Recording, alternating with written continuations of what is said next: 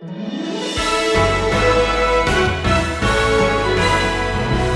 Newton. God saved him from the midst of an extremely wicked lifestyle and went on to use him as an important figure in our Christian history. Close to his death at 82 years of age, he was completely blind, unable to read his text. A friend suggested to him, well, it's time to give up preaching. He responded, what? Shall the old blasphemer stop while he can still speak? In one of his last sermons, he summed up his life by saying, I'm a great sinner, and Jesus Christ is a great Savior.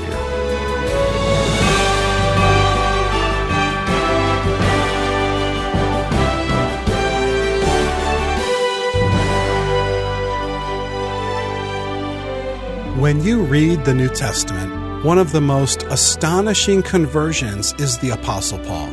He was persecuting the church and killing Christians when God saved him. Today, as we continue looking at the biographies of some Christian heroes, we see another astonishing conversion. John Newton was trapped in an extremely wicked lifestyle. He was a blasphemer and a slave trader, but God saved him and used him as an important figure in our Christian history. This is Wisdom for the Heart, and Stephen Davey continues through his series called Legacies of Light by looking today at the life and ministry of John Newton. Here's Stephen with today's lesson. Well, of all the biographies we have uncovered thus far, this one comes across more like a novel, a movie. Dramatic, it is action-packed, and it is surprising. His nickname was the Great Blasphemer. His birthplace was London, England, 1725. His father was an unbelieving sea captain who commanded a prosperous trading ship, but his mother was a godly woman who dedicated her life to training their only child. Her favorite source of curriculum was Isaac Watts' book entitled Preservatives from the Sins and Follies of Youth. I don't think that's in print anymore, but it sounds really good, doesn't it? Early in life, her son, John Newton, would quote and sing the hymns of Isaac Watts, written especially for children. In fact, there was a book just for kids, like the one that sang, and he would sing it, why should I join with those in play in whom I've no delight, who curse and swear and never pray, who call ill names and fight? Tragedy struck early on, however, when at the age of 7, John Newton's mother died, and everything would change. When his father returned from a voyage, he remarried and found that his new wife didn't like John, little John. So he was shipped off to boarding school where a brutal headmaster made life absolutely miserable. His father finally intervened and brought John on board his ship at age 11. You can imagine, after several voyages and the surroundings of these ungodly influences surrounding his impressionable spirit, his mother's lessons and Isaac Watts' hymns were soon forgotten, and by the time John turned 16, he had nothing to do with religion, as they called it. His profanity and his wicked spirit equaled veteran sailors who sailed with him. He would write of those days, and I quote, I often saw the necessity of religion as a means of escaping hell, but I loved sin and was unwilling to forsake it. When he was 17, his father decided that he should set sail for the West Indies and become involved independently of his father, and involved in managing a Jamaican plantation owned by one of his friends. It was a plantation run by African slaves, and his father figured that over the next 5 years, John would be able to amass a small fortune managing the plantation and be set for life. But a week before that ship set sail, John was invited by close friends of his deceased mother to visit them for a day or two. And when he arrived, he wrote that he found an affectionate family that he'd not had, and it reminded him of his mother.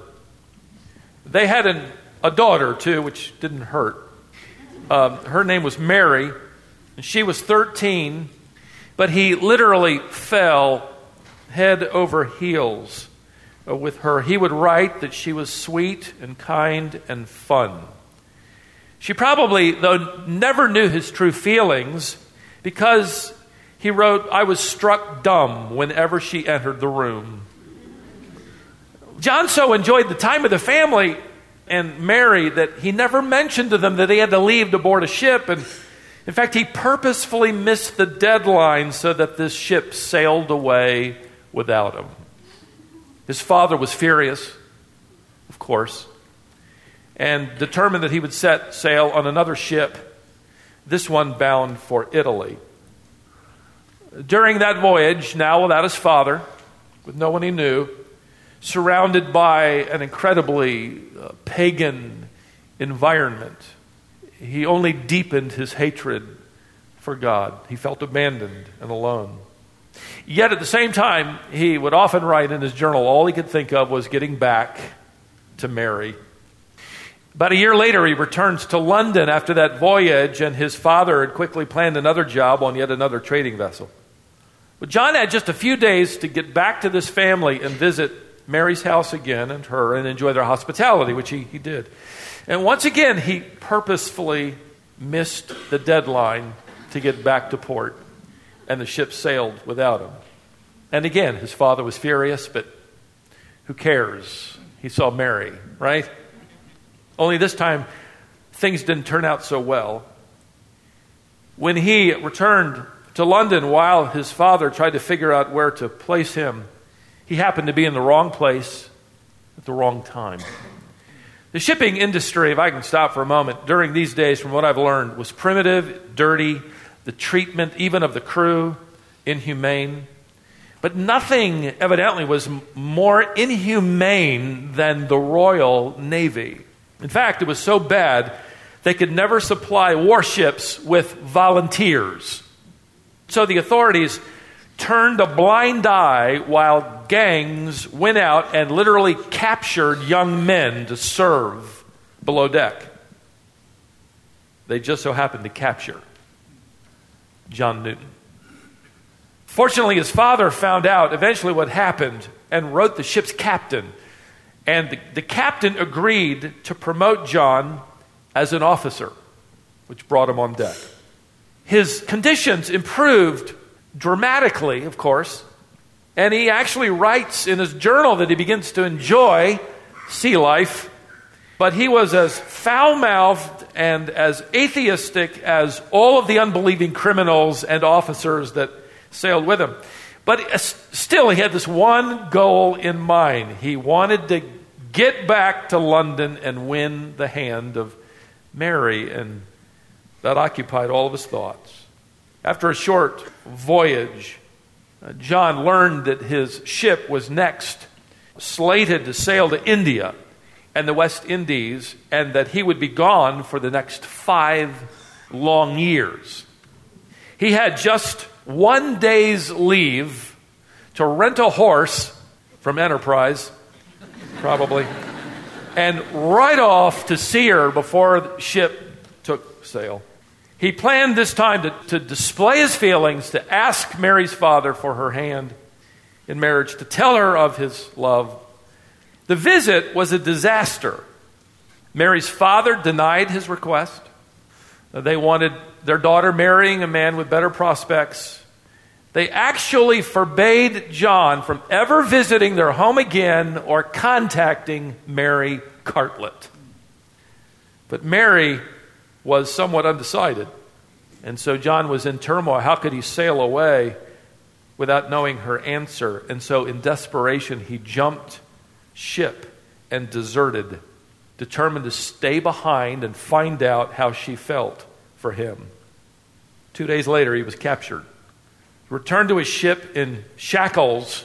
And 2 days after that, all 350 of the crew were assembled on deck to witness John Newton's court-martial and flogging.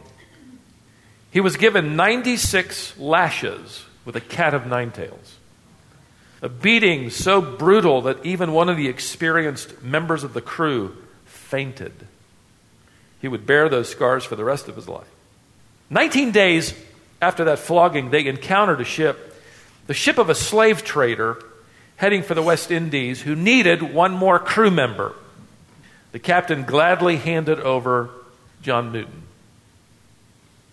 On board this ship, John gave full vent to his depravity, his foul mouth, his insubordinate spirit, his hatred for God, and he began to love to torment anyone who showed any sympathy for religion.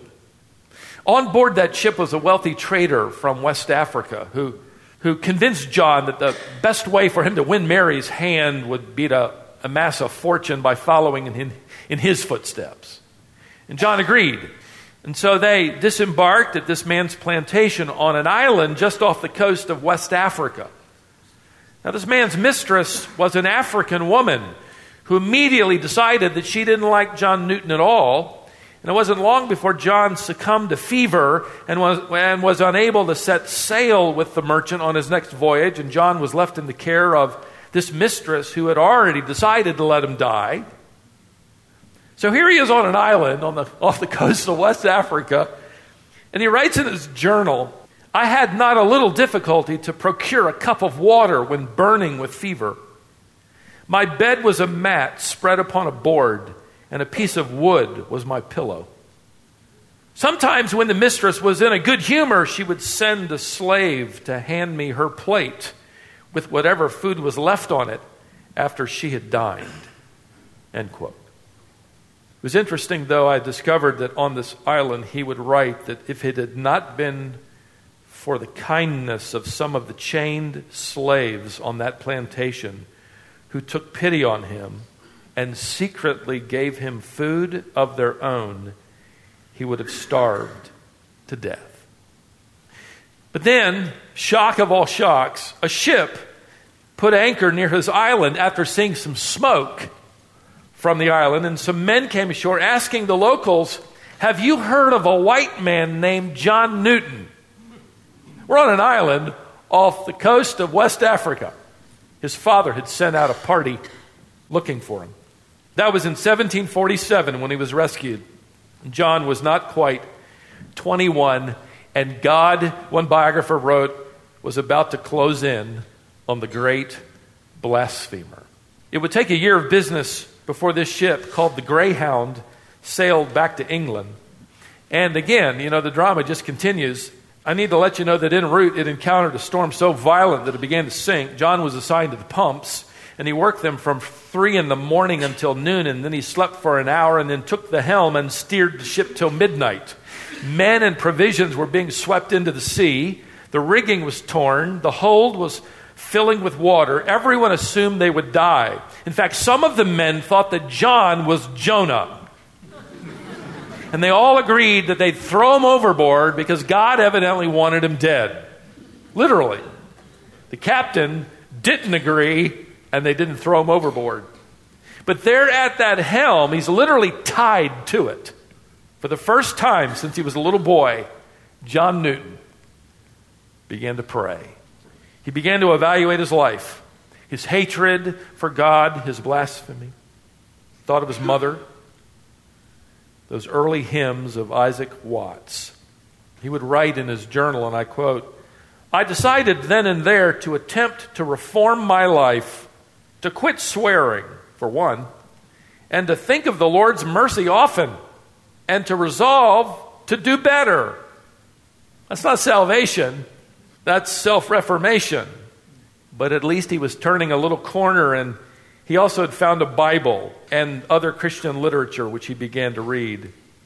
But he would write that he would have no Christian to talk to, no Bible-believing pastor to talk to about the true gospel and saving faith in Christ alone. But God was at work. In fact, when John arrived back in London, he discovered that his father had actually gone to the Cartlets on his behalf to speak to Mary's father. And in the meantime, John is given another assignment on a slave trading ship. He's only 23 years of age. During that voyage, another life-threatening fever, John would come to terms with sin. He would write this, "My sin. It was my sin that put Jesus on the cross, and I would trust in Christ alone for my forgiveness." That's salvation. He viewed that, by the way, as his moment of genuine conversion. In fact, of the more than 300 hymns that John Newton will go on to write eventually, the one that he thought we'd be singing, the one that he claimed to be his testimony hymn, I've read some of the lyrics in past days, but maybe you'll recognize some of it, but we don't sing it. The lyrics read this: "In evil long I took delight, unawed by shame or fear, till a new object struck my sight and stopped my wild career. I saw one hanging on a tree in agonies and blood, who fixed his languid eyes on me as near his cross I stood. Sure, never till my dying breath could I forget that look. It seemed to charge me with his death, though not a word he spoke. My conscience felt and owned the guilt and plunged me in despair. I saw my sins his blood had spilled and helped to nail him there. Alas, I knew not what I did, but now my tears are vain. Where shall my trembling soul be hid? For I, the Lord, have slain." A second look he gave, which said, "I freely all forgive. This blood is for thy ransom paid. I died that thou mayest live." Less than 2 years later, he was able to propose, and Mary Cartlet accepted. And everybody said, "Amen." By now he was 25 and she was 19. Almost immediately, John is given the command of a slave ship. And soon after marrying his bride, he makes 2 voyages. Now, as a new Christian, it's interesting, he struggles with the slave trade. And he would begin keeping a detailed journal. That journal would become the earliest known document recording the details of the slave trade. It would contain minute information about the conditions on board, the insurrections, and the suicides of the slaves. That journal would later be used as evidence by his good friend, a good friend that Newton had yet to meet, a man by the name of William Wilberforce, right, with whom John would later encourage. In fact, historical accounts seem to indicate or imply that John Newton actually leads William Wilberforce to a saving knowledge of Jesus Christ. I'll read from his journal in a moment. But you can only imagine the irony of John Newton's profession of his newfound Christianity and slave trading. Keep in mind, his profession was endorsed by the church. It was supported by the state. It was paid for by virtually every public industry. But yet he's torn. Can you imagine the irony and the effort of John Newton? He attempts on that slave ship to hold Sunday worship services for the slaves and the crew.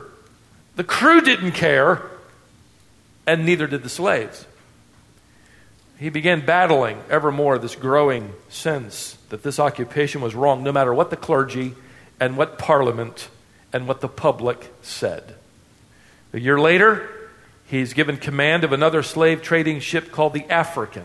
That voyage is a disaster.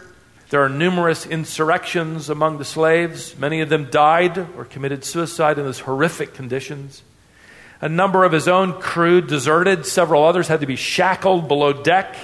At one point, he thought he would die from yet another illness with high fever. And he writes in his journal at this moment, "I just want to live. And since my former wretched apostasy has been known to hundreds, I want to live to show at least as many of them how I have been changed for the glory of God. When Newton was about to embark yet again on another voyage from Liverpool, England, he suddenly, unexpectedly suffered an epileptic seizure. He'd never had one before. He will not have another one again. And that was all he needed. He considered it an act of God's hand, and he immediately resigned his commission. But now what? He's only 29 years of age. He takes a job as in the field of surveying. The following year, he's invited to go hear a man preach by the name of George Whitefield. George Whitefield was preaching nearby, outdoors, of course, because he wasn't allowed to preach indoors. No pastor would have him. And he was preaching that morning at, get this, 5 a.m. 5 a.m. 4,000 people showed up. Just like our 8 o'clock service here. Newton was profoundly affected and returned to hear Whitefield preach that afternoon. In fact, he was able to get a private conversation with Whitefield.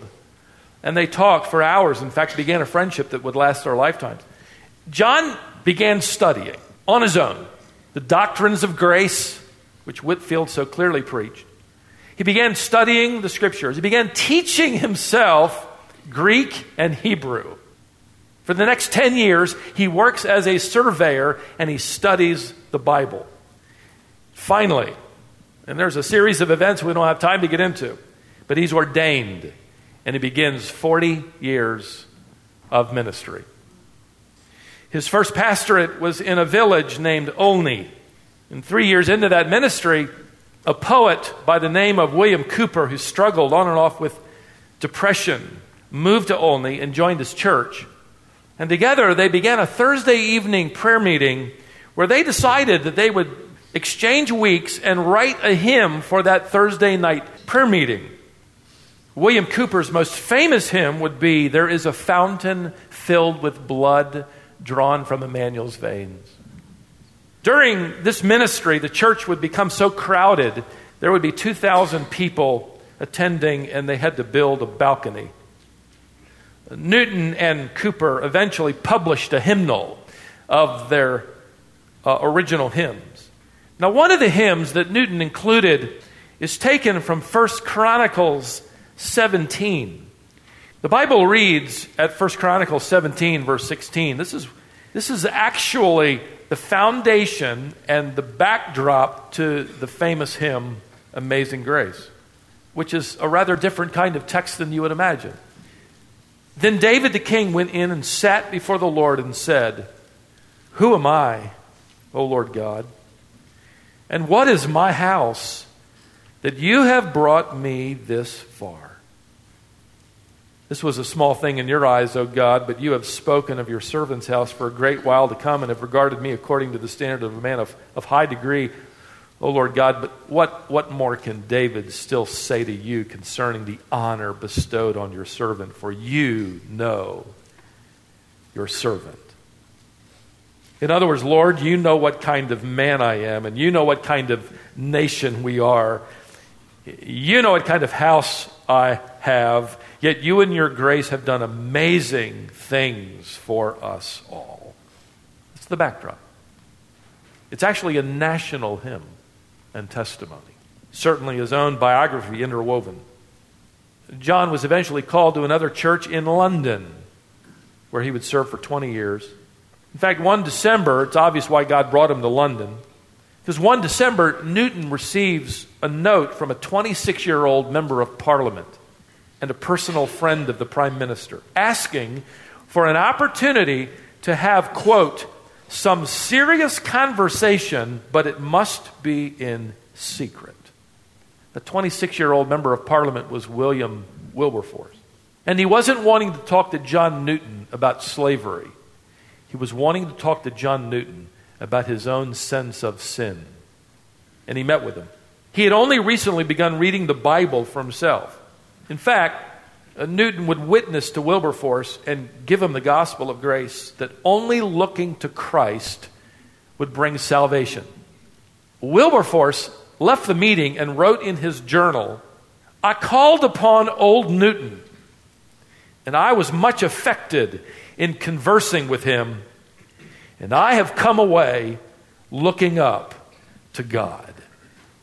Well, that friendship began between this old former slave trader and a young reformer who would eventually bring the slave trade to an end.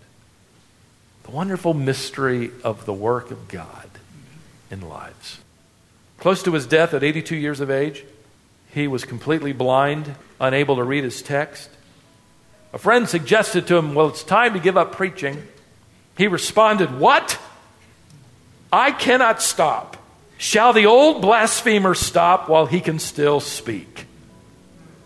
In one of his last sermons, he summed up his life by saying, "Two things are clear to me.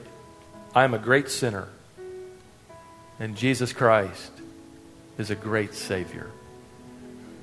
After he died, the words he had dictated for his tombstone were carved just as he ordered. And they read, "John Newton, clerk, once an infidel and libertine, a servant of slaves in Africa, was by the rich mercy of our Lord and Savior Jesus Christ preserved, restored, pardoned, and appointed to preach the faith he had long labored to destroy." Period. What a wonderful illustration of grace. There's no heart so hardened that there is no case yet closed which the grace of God cannot reach and save and turn a blasphemer into a believer and a worshiper of the glory of God.